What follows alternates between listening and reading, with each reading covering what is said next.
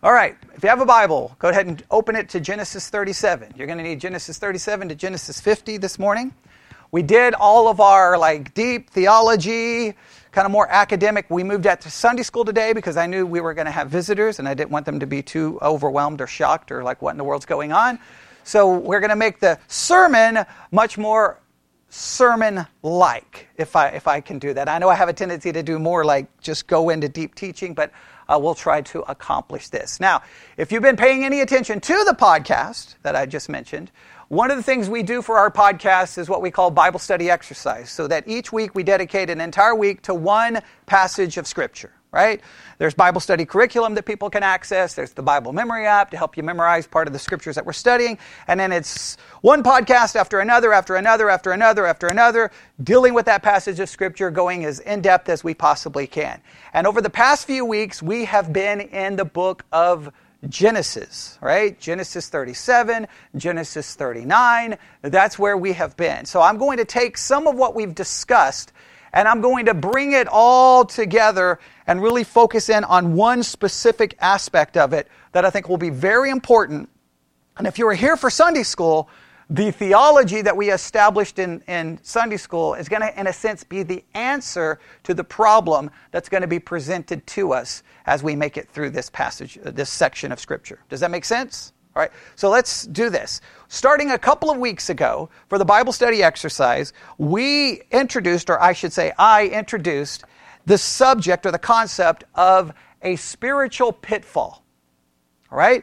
And when we think of a pitfall, you're thinking of something that there's a pit and it's camouflaged, right? You don't really see that it's there, right? There's a flimsy covering over it, and you walk over it and you step in, and next thing you know, you find yourself where? In the bottom in a pit, trapped. Okay? And it can happen at any time from a spiritual perspective. Let me give you an example from real life so that this will make sense. At one point in my childhood, I was living with a different family, once again, because of all the problems in my home, all right? And I was living with a family out, if you go towards Coronado's camp, there's a place called Arrowhead Mountain, Arrowhead Ranch, okay, whatever it's called, all right? Okay, and so I lived out there, and the family I lived with had about 15 acres of land, right?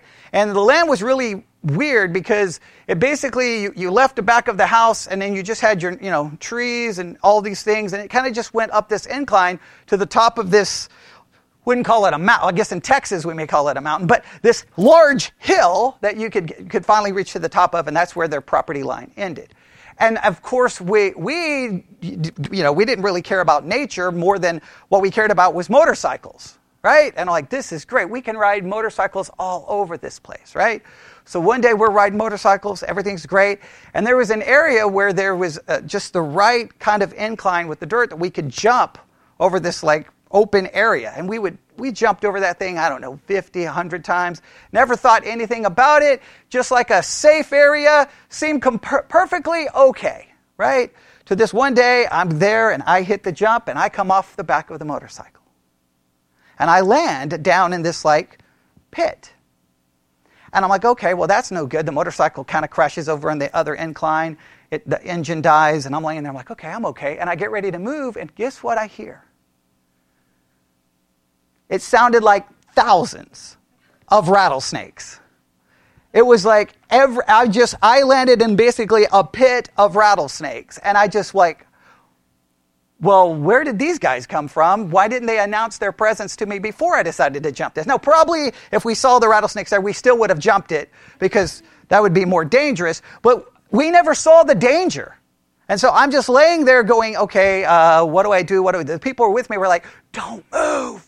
Just don't move, right? And then they go back and try to get a gun, and I'm like, don't shoot while I'm laying here. Okay, finally, I'm able to get out of the situation, and then they start shooting snakes, and I'm just like, well, I just wanted to ride motorcycles, and I'm never going outside again, okay? So, but it looked like it was okay, right? It looked safe. In your spiritual life, in your Christian life, there's plenty of times that everything seems to be going fine in life, and then you step on it, and then you're in it, and then they're surrounded, in a sense, by rattlesnakes. Allegorically speaking, okay? But you're there.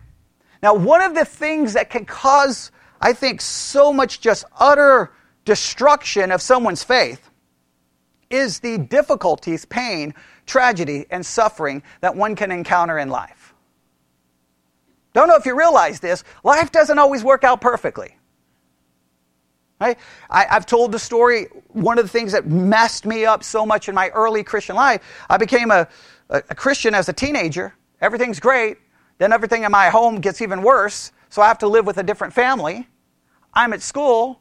All of a sudden they come overhead and say, hey, you need to go to the principal's office. And I'm like, well, what did I do? I haven't done anything wrong since I've become a Christian. I've been trying to be good. They must have figured out I did this and this. I'm thinking I'm in all kinds of trouble. And I get there and like, you need to get to the hospital as soon as possible. And I get to the hospital and my mother's dead. Now, I wasn't expecting that as a teenager. I wasn't expecting that. And my thought was, wait a minute, I become a Christian? And this is what happens?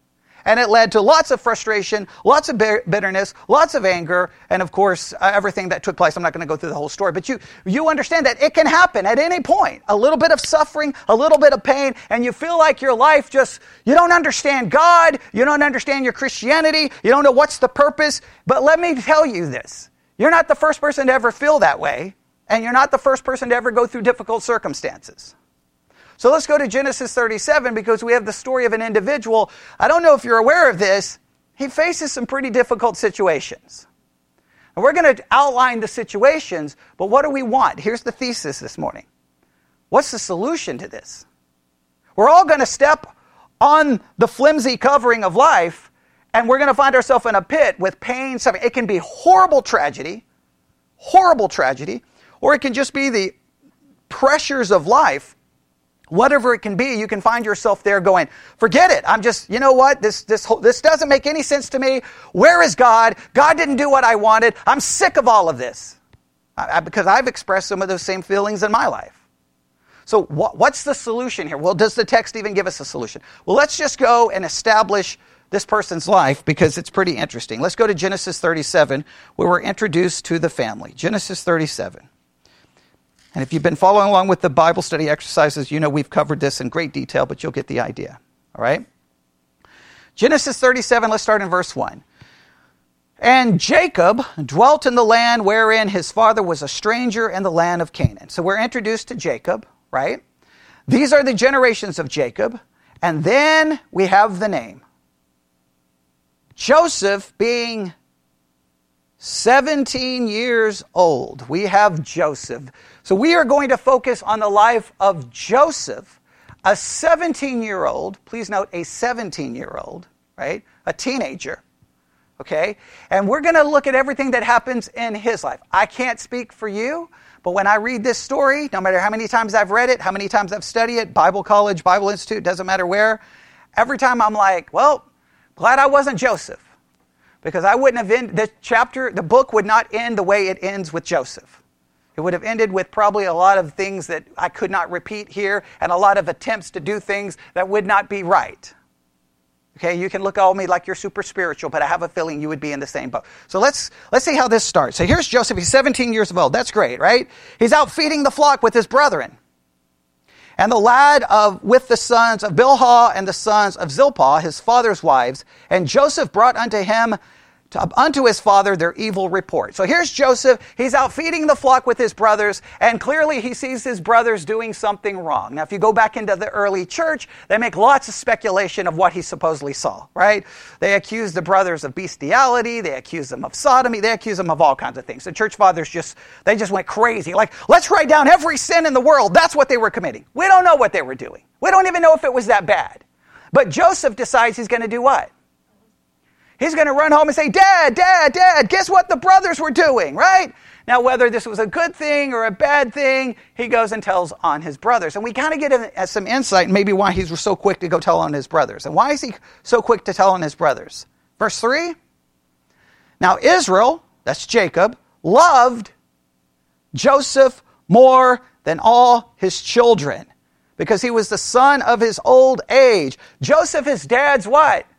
Favorite. And when you're the favorite, what's one thing you can always do? Tell on your brothers or sisters because the parents are always going to listen to whom? You. Right? I'm the favorite. And what's one good way to always stay the favorite? Let them know how bad your siblings are. Right? Hey, you chose the right one because these other kids are complete garbage. Right? Does that make sense? Right? Take advantage of it. If you're the favorite, take advantage of it. Joseph, in a sense, takes advantage of it a little bit. Correct? So they tell. What else? Not only is he the favorite, what else does he have? A coat of many colors. So not only is he the favorite, his dad makes him a coat of many colors so he can walk around going, look at me. Look at me. You don't have a coat like this. I do, right? He makes a garment demonstrating his what? His status. He's the favorite. I just want you to understand how great it is to be the favorite, right? It's great to be the favorite. Everybody wants to be the favorite, right?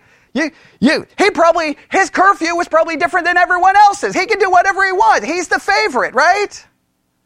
I just want you to see how great the situation is, because if you don't understand how great the situation is, then everything else that happens in the story doesn't have the same emotional impact. Does that make sense? Right? So he's the favorite. Everything's great. Okay? He has a coat of many colors, right?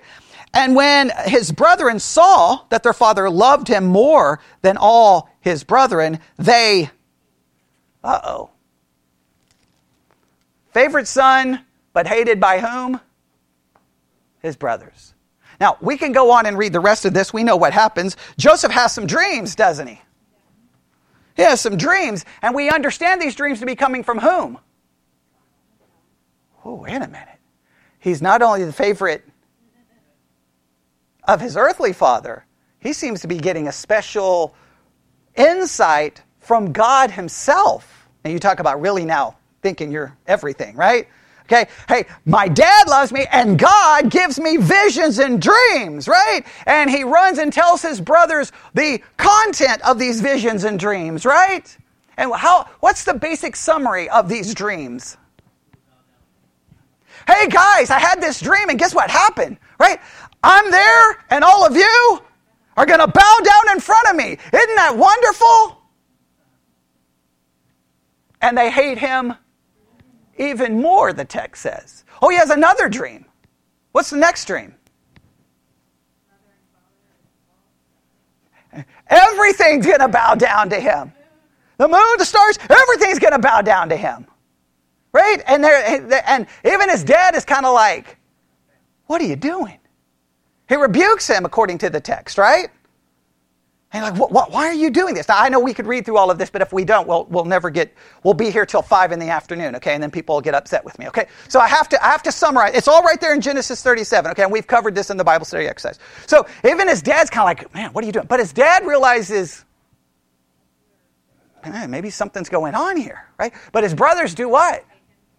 I love how the text keeps saying, they hate him even more. They hate him. Like, I thought I hated you more than ever, but now I hate you even more. Like, I don't know how much more hate can be, but they're really getting upset with him. Really getting upset. So the brothers do what? They go off to feed the flock again, which is kind of interesting because his dad's like, hey, go check on your brothers, right? And Joseph goes looking for them and he can't find them. It's almost like they're like, hey, don't let Joseph know where we are. We don't want Joseph showing up. Right? So, but while they're off feeding the flock, someone obviously comes up with an idea. Hey, you know Joseph? Like they basically, show of hands, does any of you like him? No. How much do you not like him? Someone suggests they do what? Kill him.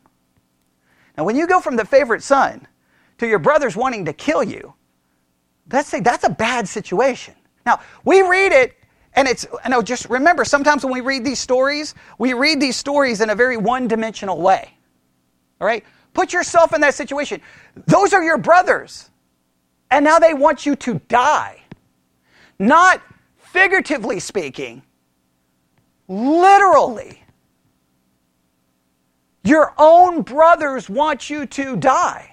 Joseph doesn't have a clue. He's still walking around in his coat of many colors, right? He's off running around. He's going to go find his brother still wearing the coat of many colors, right? He thinks everything's great. It's almost as if he doesn't even understand how much they hate him. He seems oblivious to it, right? He seems oblivious. So he goes out. He's going to find his brothers, and look what happens. Verse 18 of chapter 37. I know I did a lot of paraphrasing everything. And when they saw him afar off, even before he came near unto them, they did what? They conspired against him to slay him, and they said one to another, behold, the dreamer cometh. That's mocking. Oh, here comes the dreamer. I wonder what dream he's going to have for us today. Is he going to tell us that we're going to bow down 5 times? Right? They're not happy with him. And so what did they decide to do? Come now, therefore, let us slay him, cast him into some pit. You see why we talked about spiritual pitfalls for the last couple of weeks? And we will say some evil beast hath devoured him, and we shall see what will become of his dreams. And one brother says, do we have to kill him? I mean, I don't like him either, but do we have to go that far? And so what did they come up with an idea? They leave him in the pit, and what do they ultimately come up with? This great plan. A great plan. Well, hey, if we kill him, we don't get anything. I got an idea. Let's sell him as a slave. Now, I want you to realize, when you go from favorite son to laying in a pit, hearing your brothers decide if they're going to kill you or let you live, and then the next thing you know, you're sold as a slave. I don't know about you, that changes your perspective on life really, really quick. And where do you think, what would be your thinking? Just now, remember, I know we're in church. We're supposed to give church answers, but I can't stand that, right? No church answers are allowed in church, okay? Because we're not being real. What would your thinking be? I'm laying in that pit. Okay, yeah, your first thinking is, if I can get back to Dad, they're in trouble. My thinking would be, hey, God, those dreams, they're not bowing down right now. I guess you are too spiritual to think that way. I'd be thinking that way. I'd be like, God, hey, did you forget? I'm in a pit here, and it sounds like the plan doesn't sound good. It's not working. I mean, I'd be down in the pit. Hey, guys, you're supposed to be bowing down in front of me. I would be trying to remind them of the dream, right? I don't know what I would be saying. Okay? I'd be reminding God of that. I would be reminding everyone. The people who bought me as a slave, I'd be like, hey, no. People are supposed to bow down to me. What are you doing, right? I would be telling everyone. But guess what? It wouldn't change my circumstance. He's in a bad circumstance. Would everyone agree this is not a good situation? Okay, so he is sold into slavery. Who is he sold to? Chapter 37, starting in verse 28. He ultimately gets bought by the Ishmaelites, correct? All right. Then we have kind of, and if you go to verse 36, 36, and the Midianites sold him into Egypt unto Potiphar, an officer of Pharaoh's and captain of the guard. So he gets passed around, and he's now going to be, where is he going to go? Into Egypt. And I love how the text does something. I love the way the text does something. That's chapter 37, right? What happens in chapter 38?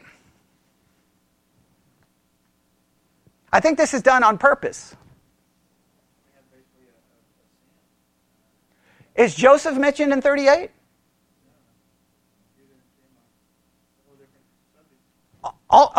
Like, it's like when you're watching a TV show and you're like, wait, you can't end the story here. And they're like, come back next season. We'll start next season, or the next time Netflix gets the series, it'll be 2 years from now. Like, I'm going to forget. Like, don't end it here. And it's like, what's just happened?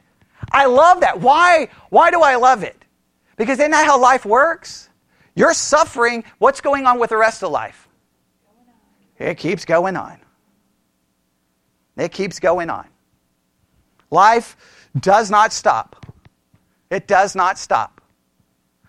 When after my mother died, everything went downhill for me. Bad. And about 20 miles that way, in the middle of nowhere, on about a 3,000-acre ranch, I was living with a different family.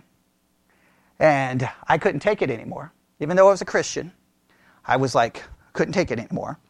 So I went into the room, took the gun, went to the floor, knelt down on the floor, put the gun to my head, said, Father, forgive me for what I'm about to do, got ready to shoot myself, and the daughter of the family walked in and stopped it. And I had to spend 8 weeks in a psychiatric hospital. Guess what was going on while I was in the psychiatric hospital? I was in a psychiatric hospital, and everybody else was just living their life. Now, you could sit there and go, but you need to be thinking about me, right? But everybody has their own lives, their own problems, their own difficulties. In a sense, it just seems so weird that, look, why did they skip Joseph here?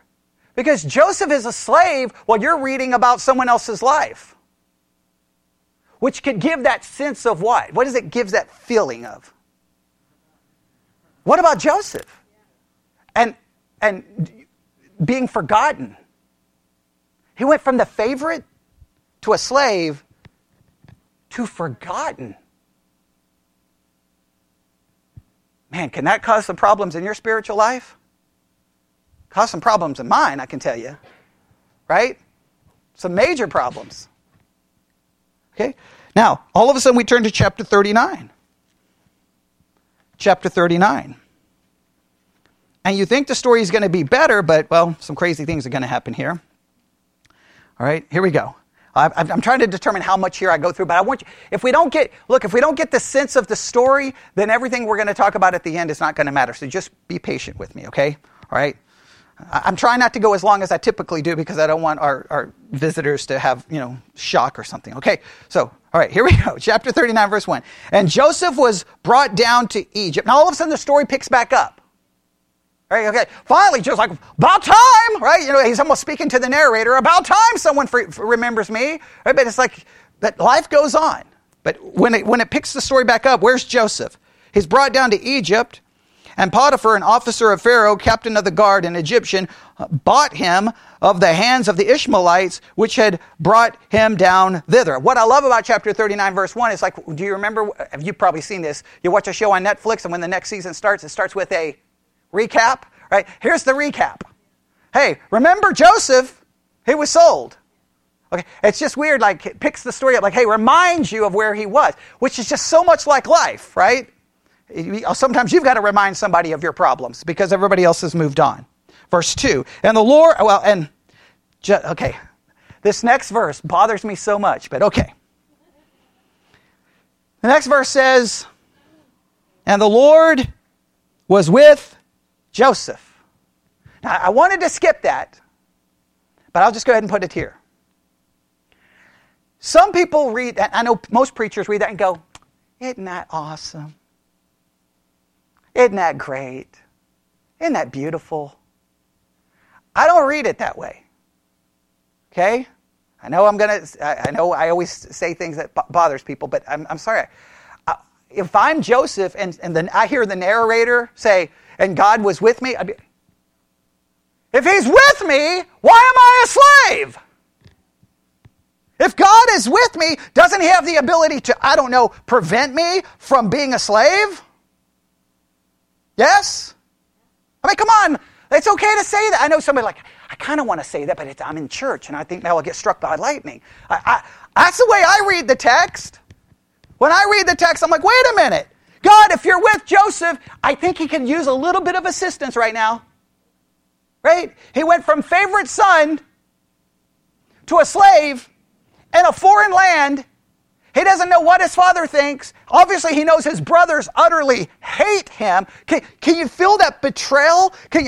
Look, we get upset if we wake up in the morning and we're like, I'm going to get a bowl of Cheerios, and you find out that your sibling ate it before you, and you're like, I'm betrayed, right? It's horrible. They ate the last bowl of Cheerios. Mom, do you know what happened?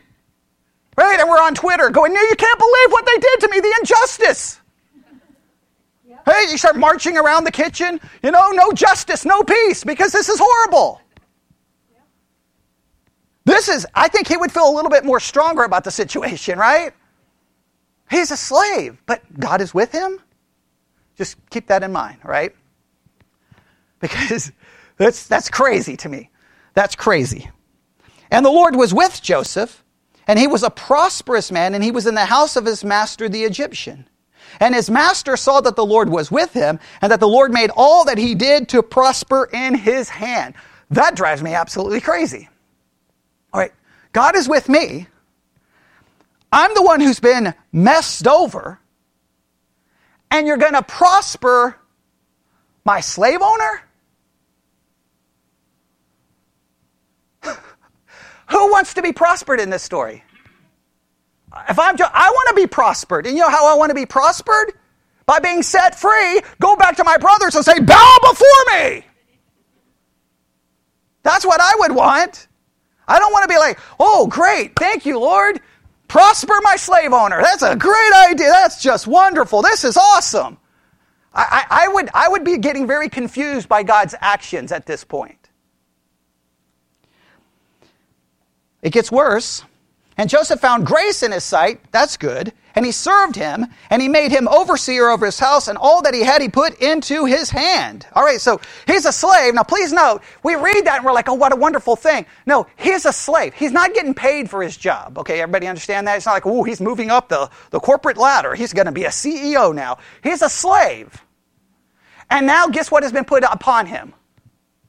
The responsibility for everything. That's a lot of responsibility as a slave.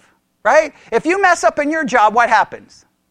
Well, I was in the military. Nothing happens, right? Okay? It takes an act of Congress to get rid of us, right? Okay, they got to run an LOC, then an LOR, then an Article 15. It takes, by that point, you're already retired, okay? But in some jobs in the civilian world, you may get, or you could be fired, which would be great if you're Joseph. Fire me. The only problem is if something goes wrong for him, he may get killed. So we can read that. In one hand, it's a good thing, but it's good for the slave owner. It's not so much good for Joseph because he's getting more and more responsibility. And it came to pass from the time that he had made him overseer in his house and over all that he had, and the Lord blessed the Egyptian's house for Joseph's sake. Please note again, who's getting blessed? The Egyptian house. The people who own you. That just seems so wrong to me. And the blessing of the Lord was upon all that he had, and in the house and in the field. And he left all that he had in Joseph's hand, and he knew not aught he had save the bread which he did eat. In other words, he gave so much control to Joseph, he doesn't even know what he has. All he knows is what? Food shows up. Doesn't know how much food he has, doesn't know where the food comes from. He just knows that Joseph's taking care of all of it. To think of all the right responsibility. He goes from favorite son to now being a responsible slave over everything in your slave owner's home. And still a slave. And Joseph was a goodly person and well favored. Now, you're thinking everything's going great, right? Everything's going great. Oh boy. It came to pass after these things that his master's wife cast her eyes upon Joseph, and she said, lie with me. So he's the slave, and all of a sudden here comes the master's wife, and the way in the Hebrew it's really stronger. It's almost like she's commanding him. Like she's using her position and her power to say, you will have a physical relationship with me. She's not really giving him it's not like, would you like to? It's more of like, you will. Now, on one hand, from a human perspective, you could be like, well, I hate my slave owner, so why do I care? Right? So on one hand, you could see that there could be a desire to just do the wrong thing.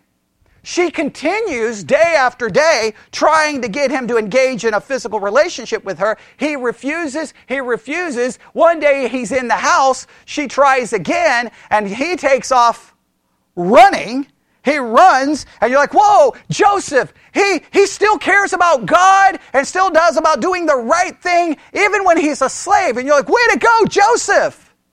Right? That's awesome. He's so godly. And then what happens? He gets accused of doing something to the master's wife. And he ends up where? In prison.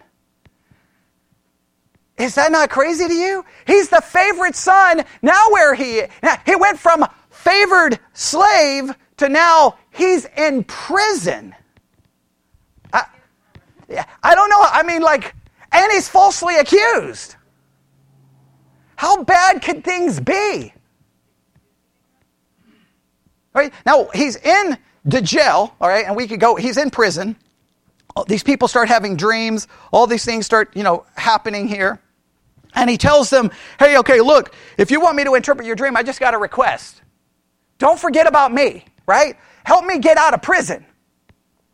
So that at least, why do I love that part of the story? Because it shows Joseph, because sometimes there's Joseph walking around with a halo, and he's just sitting in prison going, I love it here. Now this shows that he wants out. He probably wants out to go where? Back home. So he's like, guys, don't forget me. And what do? He interprets their dreams, and guess what happens?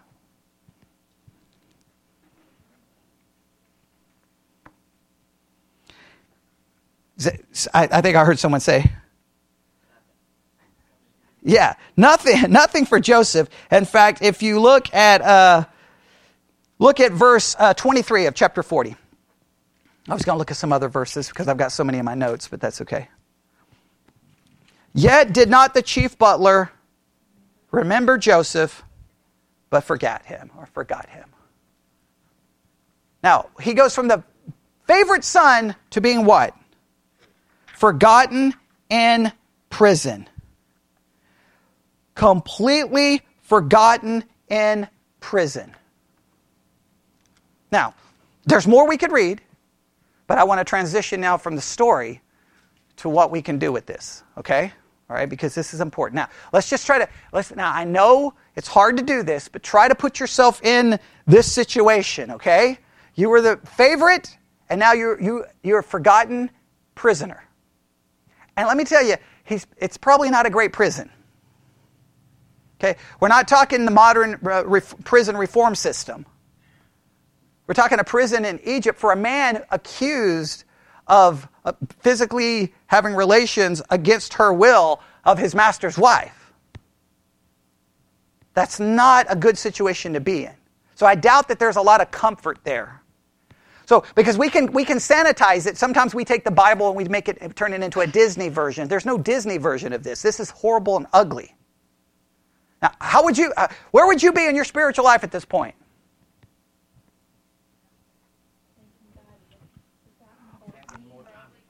I would have some time to talk to God, but I don't think my conversations would be so good. I'm just going to be honest with you. I would be mad. I'd be grumbling, complaining, upset, going, you gave me a dream and this is where I am.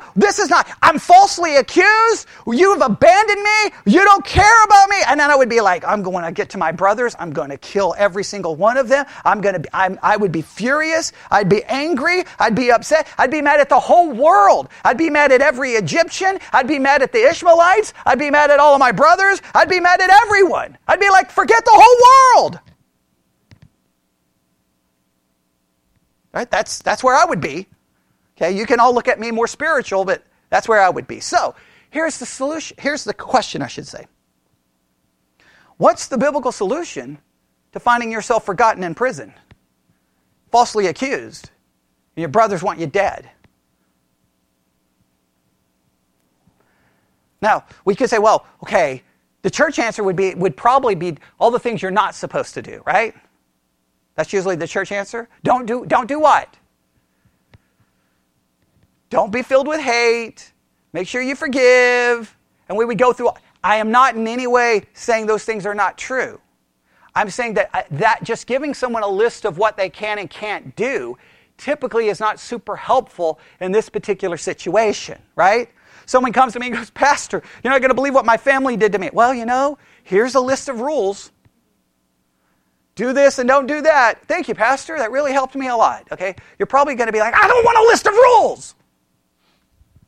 Because the list of rules are of no assistance if you forget one major, absolutely critical aspect to this entire story that seems to indicate, it kind of indicates maybe why Joseph handles this in such a good way, because I wouldn't handle it the way Joseph handles this. And we're going to see how Joseph handles it by the time we're done. Are you ready? Here we go. I'm going to just walk us through some steps here. All right? Here's step number 1, and this is the only step I really care about. All right? The other ones, I've got 6. All right? Now I know that's dangerous, but I'm going to go through these as quickly as I can. All right? How do we handle this? Number 1, God awareness over being imprisoned by your circumstances. God awareness. Now, this is a double-edged sword. All right? This is a double-edged sword. Because you can be so aware of God that it can lead to bitterness. Yes? But this is a God awareness that understands what? God's sovereign control. That life is not about your purpose, but God's purpose. And that your life is not about your comfort, your rights, but about God's glory. See how this ties in with Sunday school? This is an awareness about God. It's hard to have that awareness because in some cases, the more awareness you have of God, the more frustrated you may become with God. But it's an understanding that this is not just happening by random chance. This is just not happening because of bad people. That somehow God is involved in it for His purpose and His glory. Now remember, everyone looks at life either from a theistic point of view or an atheistic point of view, right? An atheistic point of view would just be like, well, bad things happen. Yeah, there's no rhyme, there's no reason. Okay, yeah, that's one way to look at it if you want. I mean, that's great. Or you can look at it going, there's got to be a... Now, both of them have philosophical issues because saying God is involved in it may make you start questioning God. But you'll see how to handle this in just a minute. All right, so let's just look at a number of scriptures here to try to help you understand this. All right, just let's look at a couple of things. Go to Genesis 45.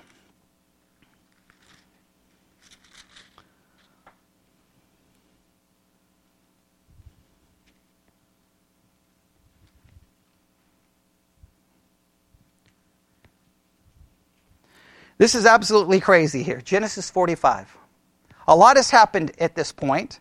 Joseph is now basically almost like the second in charge in Egypt, right? I mean, he's kind of now made it to the top. He's made it through these horrible circumstances. Look at chapter 45, verse 1. Then Joseph could not refrain himself before all them that stood by him. He cried, caused every man to go away from me. And there stood no man with him while Joseph made himself known unto his brethren. His brothers have had to come back to Egypt because there's a famine in the land. And now Joseph sees his brothers and he's going to reveal himself to them. And he cries. He's emotional here. There's some emotion here. Let's not think that this is just some easy thing. But here's what's amazing. Let's read this, okay? And he wept aloud, and the Egyptians in the house of Pharaoh heard. And Joseph said unto his brethren, I am Joseph, doth my father yet live? And his brethren could not answer him, for they were troubled at his presence. You think they're troubled? Probably scared to death here. They're like, okay, what is going on? But please, isn't it horrible to hear? He's weeping, wanting to know if his father is alive. That's how bad this situation has been for him. He doesn't even know if his father's alive. You can't ignore the emotion here. And Joseph said unto his brethren, come near to me, I pray you. And they came near, and he said, I am Joseph, your brother, whom you sold into Egypt. Now, therefore, be not grieved, nor angry with yourselves, that you sold me hither, for God did send me before you to preserve life. Verse 7. And God sent me before you to preserve you a posterity in the earth and to save your lives by a great deliverance. Verse 8. So now it was not you that sent me hither, but God. Do you understand how critical that is? If you see God at work in every circumstance, then you're not imprisoned by the circumstance. If you forget God in the circumstance becomes your prisoner. Your circumstance becomes your pit. Your circumstance becomes the things that controls you. But if you see that God, I don't even know how I could say those words, but he's like, hey, don't even blame yourselves. I'd be like, whoa, I've got some blame to pass around here, right? But no. He ignores his brother's actions because he knows who is sovereign above all of those actions. Now, let me make it very clear. This sounds good in church. It doesn't always work good in everyday life because that is hard to comprehend sometimes, yes? It's hard for me to comprehend that all the things that happened to me growing up in my messed up home, I mean, I could tell horrible stories. I don't want to go through those horrible stories, but somehow God knew what was happening, involved, decreed. It's hard for me to wrap my mind around it, but at least makes me understand there was a purpose in it. Doesn't mean, now listen, we always want to make that purpose like, it's going to make me better. It's for God's glory. Joseph sees God in it all through it. Let's look at a couple more scriptures. I'm going to go as quickly as I can here. All right, go to Genesis 39:2. Because now when you see it this way, you see all of these phrases for what they are. Genesis 39:2. And the Lord was with Joseph. Go to Genesis 39, verse 21, I believe. Genesis 39:21. But the Lord was with Joseph. All right, this is the idea that when you get to the end, and then you go back and read these phrases, now they make sense. The narrator is telling us, the writer is telling us the spiritual reality behind what's going on. Why is everything happening? Simple answer. Why is everything happening that we read in Genesis 37 to 50? God. Joseph seemed to understand it's God. Like he sees himself, favorite son, in a pit, and somehow in his mind, well, I must be in this pit because God. So what do I do when I'm in a pit? If God put me here, serve God, glorify God. If I'm in prison, what do? Serve God and glorify God. If I'm falsely accused and put in prison, what do? Serve God and glorify. If I am forgotten in prison, if I'm a slave, Joseph never looks to get out of the circumstance. He looks to serve God within the circumstance. Modern church takes God and says, hey, look, become a Christian. Here's God. He'll get you out of all of your bad circumstances. That's the modern church approach. God is a tool to get you the life you want. God isn't a tool to give you the life you want. You were created by Him for Him. He wasn't created for you. It's almost like in psychology, they constantly will say the reason many people believe in God is because they need a psychological crutch in which to understand life. And I've always, whenever I took psychology in college, I would always want to say, have you ever read the Bible? Because I don't find a psychological crutch with God. I find some psychological problems. God is not a crutch to help you. No, what we read is God is sovereign and I'm made by Him for Him. But see, if I'm aware of God in everything, then guess what I'm doing? I'm not looking for God to get me out of it. I'm looking to serve God in it. See, you know how this would work. If you're on Facebook or any social media and you start going, man, this is happening to me. My brothers are trying to kill me. This is happening to me. And then you get some Christian going, all things work together for good. God's going to fix all of your problems. Where one door closes and a window opens, like all the little cliches, and you're just like, oh, just stop talking. Okay. Just pray and have faith. It's all going to work out. Now, I understand that their intentions are good. Okay, their intentions are good. But, I just know when I was standing at the grave of my mom, all the crazy things people said, I'm like, what? Just stop talking to me, please. Just stop. It's horrible, okay? The situation is you have to see that God is in it, and He may not be the path out of it, but He is the purpose in it. Did everybody hear what I just said? You have to see God in it. He may not be the path out of it. He is the purpose within it. So in your circumstance, what is your responsibility? Serve God and glorify Him. Joseph wasn't saying, get me out of prison! Now, he tried, but from God's perspective, he just seemed to do what? Accept whatever the situation was.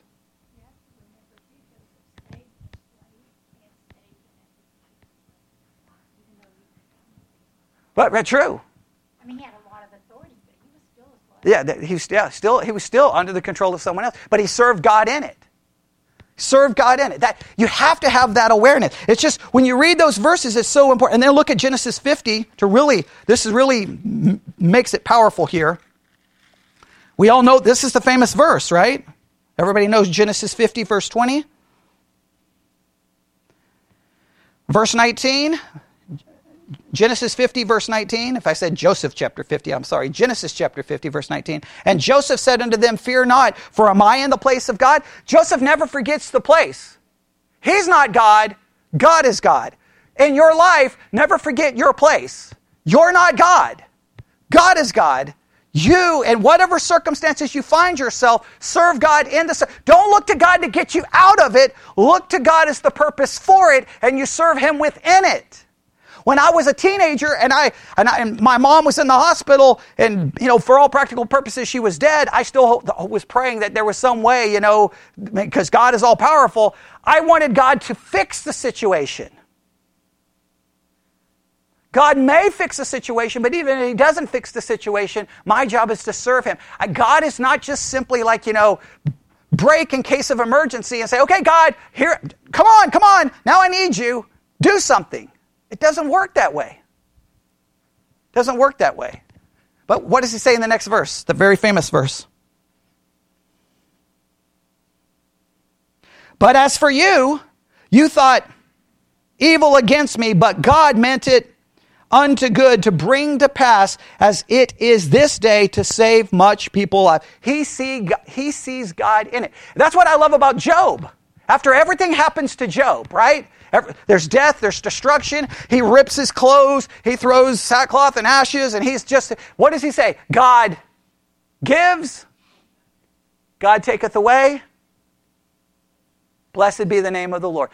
And our way of thinking would be like, Job, Satan is out to get you. Job understood God, in a sense, is out to get me because God wasn't the one in charge of the whole situation. You've got to see God in it. Is it always easy to do so? I want to make sure you understand this. This is a double-edged sword. It can create bitterness, but you've got to look at it in a submissive way, saying, God, not me. All right? Now I'm going to go through the last ones. We're not going to have time to look up all the scriptures. Just write these down. You ready? So God awareness over being imprisoned by your circumstances. God awareness over being imprisoned by your circumstances. All right? Next, we have to have love over bitterness. The Bible warns us in Hebrews 12 about the dangers of bitterness, right? Bitterness is like a root, and it will just spring forth and just eat at you and destroy every aspect of your life. You cannot allow bitterness to do so. And trust me, it's hard not to be bitter when bad things happen. One of the last things I had to do before I left the hospital after I tried to kill myself, being in the psych ward for 8 weeks, one of the last things I had to do is write a letter to my mom. And I had to go to the Buffalo Gap Cemetery and read a letter to my mom. And guess what that letter was filled with? Oh, there was some bitterness. I mean, because she did some messed up stuff to me.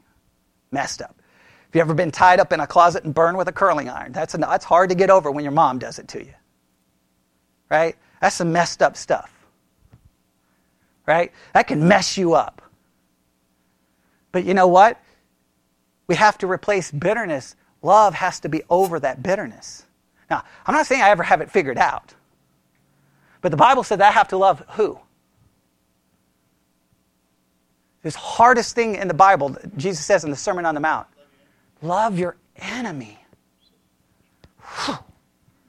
Man, it's hard enough to love people I like. Oh, come on. All right? I mean, how quickly we get upset with people we love, right? What are you doing? Right? We get upset over it. I mean, some of you may have the problem driving home from church, right? You'll get in a fight with each other on the way home, right? Or at church, okay, right? Loving your enemy is hard. Now listen, you can't love your enemy until you have a God awareness that you see God in your enemy. What do I mean, see God in your enemy? Every person is created in the image of God. You know, when I see people, sometimes I don't see the image of God. Oh, come on. You know, maybe even people you work with, you go, man, I hate that person. That person drives me crazy. I don't see it. Oh, there's the image of God, an eternal soul. I'm like, that's a jerk. I can't stand that person. Man. I mean, I've worked with people. I'm like, man, if I'm in the military. If I can get orders, I don't care if they can send me to the middle of the desert. Any place is better than working with this guy. Guess why? I wasn't seeing the image of God. Right? It's hard to see the image of God in someone who has hurt you. It's hard to see the image of God, but it's not about releasing them from their wrong. It's about my job is to love even my enemy because God loved his enemies because he loved you. And if he can love you, I think we can find a way to love others, not because we can, but because God has loved us. You've got to replace bitterness with love. It's not easy. It's not easy. It's not easy. I struggle every day. You say, well, you wrote that letter to your mom. Was everything great? It's been a lot of years and I still struggle. My sister, who was a massive drug addict, basically almost destroyed her life with heroin and meth and ended up basically homeless in Michigan somewhere.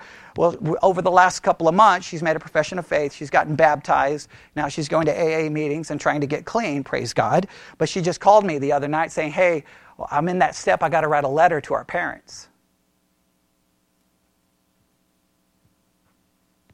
And she's asking me what to do. And I'm like, there's no easy answer here.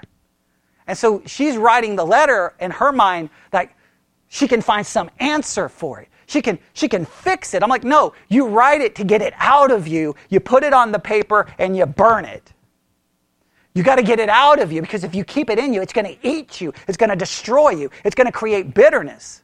Now, I didn't go into you need to love because she's just got to get it out of her first. But hopefully at some point she can see that in that messed up life that we lived, which we could write books about and make a network special on, it's so crazy stories. God was somehow involved in all of it. I don't understand that. Sometimes it can make me bitter. Because I can look at like the Dantzler family. I'm like, why couldn't I have been Emma or Lydia? I mean, man, the worst thing they get is they're out of oatmeal cookies or something. I mean, why couldn't I grow up in that kind of family? I mean, does Stephen even raise his voice? I don't even know if it's humanly possible. Girls, I'm really getting angry at you, right? I mean, like, whoa, calm down, Stephen. Okay, you're frightening me, right? Okay, like why did they get that and I didn't? Am I ever going to get an answer?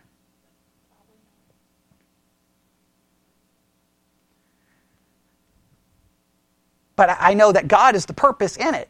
Now, did I serve God in it as a teenager? Oh, no. Even as a Christian teenager, I didn't serve God in it. I didn't see God as the purpose. I saw God as the cause of it and got upset and got mad and got angry. We got to replace that bitterness with love. I'm not saying it's easy. Look, I don't know everyone in here. I don't know what you've gone through. I'm by no means saying just love them. It's simple. No, I'm just saying God tells you to love your enemy. I have a hard time with that. And I know in our culture today, even within the church, we have our political enemies, and we sometimes don't respond to them in love, and we don't respond to them as seeing them in the image of God. We just see their politics. And we got to get past seeing people based off those external things. We got to see that they're creating the image of God, and we're to love even our enemy. That's not easy to do. Number 3, we have to have forgiveness over hatred. Forgiveness over hatred. What does Jesus say? How many times do you forgive? 70 times 7. I used to try to write down how many times I'd forgiven and thinking, okay, I've done it that many times, I'm good to go. Then someone kind of explained to me, no, that's just saying you keep forgiving. And I'm like, oh, well, that's kind of garbage. I was hoping I was getting to the limit, okay, because I was saving up a whole bunch of stuff, okay? I was like, that's it. I was going to call them on the phone going, you're over the limit. I'm coming for you now, okay? You better get your gun because I'm on my way, okay? And I know, but I kind of had to realize that's not the way it's supposed to work, all right? But you got to replace the hatred with forgiveness. Is it easy? I'm telling you, what's the key to all of this? The God awareness. right? And then you've got to do good over evil. How do we respond to evil? Romans chapter 12. How do you respond with evil? Good.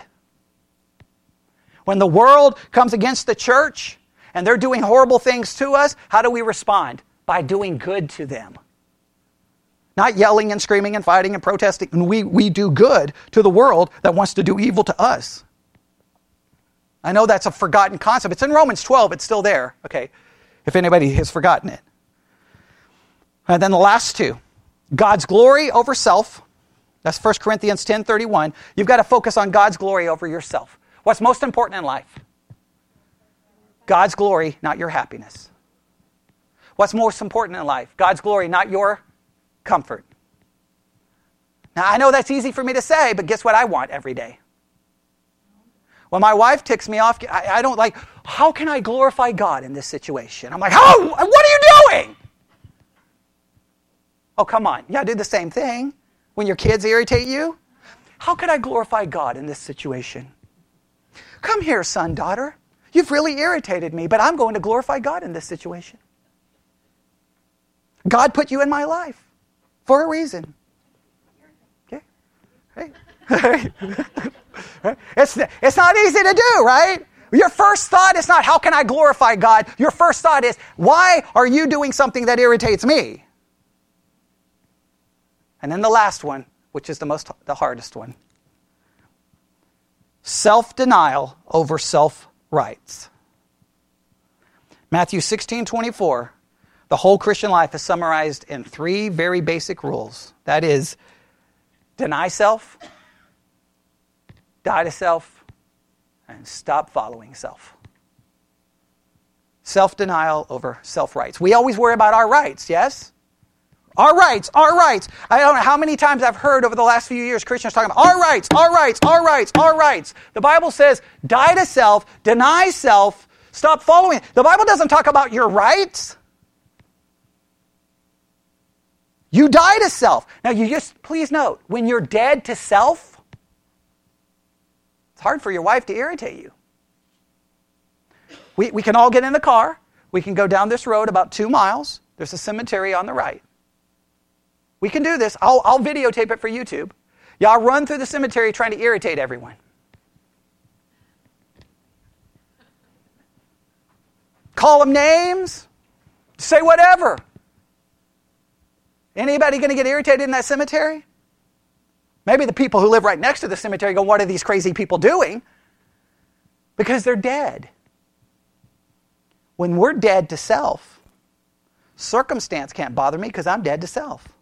I'm aware of God, not self. Family can't irritate me. You're trying to irritate a dead person. That's next time my wife bothers me. I'm going to say, you're trying to bother a dead person.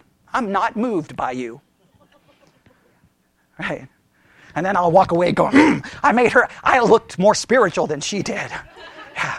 Then I'll try to use my spirituality to show you, like, hey, woman, see, I'm the more spiritual one here. So yeah, I'll even try to use that because then we clothe everything in a robe of self-righteousness. Okay, that's a whole different sermon. But you understand, just Joseph died to self, denied self. He wasn't following self. He was more aware of God. He didn't see God as the way out. He saw God as the purpose for it, and he served and glorified God in the midst of it. Is any of this easy? No. Are we all going to fail? Yes. That's why my salvation is not based on how well I carry this out. It's based on how perfectly Christ carried it out, because he was the favorite son who was killed by his own brethren.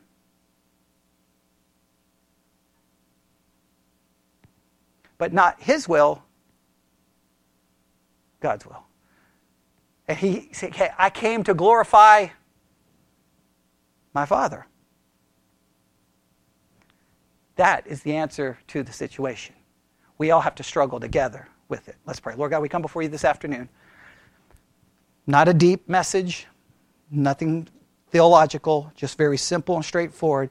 But I pray that when we leave here this week, we talk about it all week. We struggle with it. We pray about it. Because these are such important lessons that we fall so short of. And we thank you that because we fall short, you sent your Son to die for us so that we could be saved by a perfection and a righteousness that which we will never actually carry out. Because without that, we would be condemned. And we are thankful that because of that mercy and that grace, we are now a son of God and co-heirs with Christ. Not because we deserve it, but because of mercy and grace. Let us never forget that and never take it for granted. And we ask this in Jesus' name. And God's people said,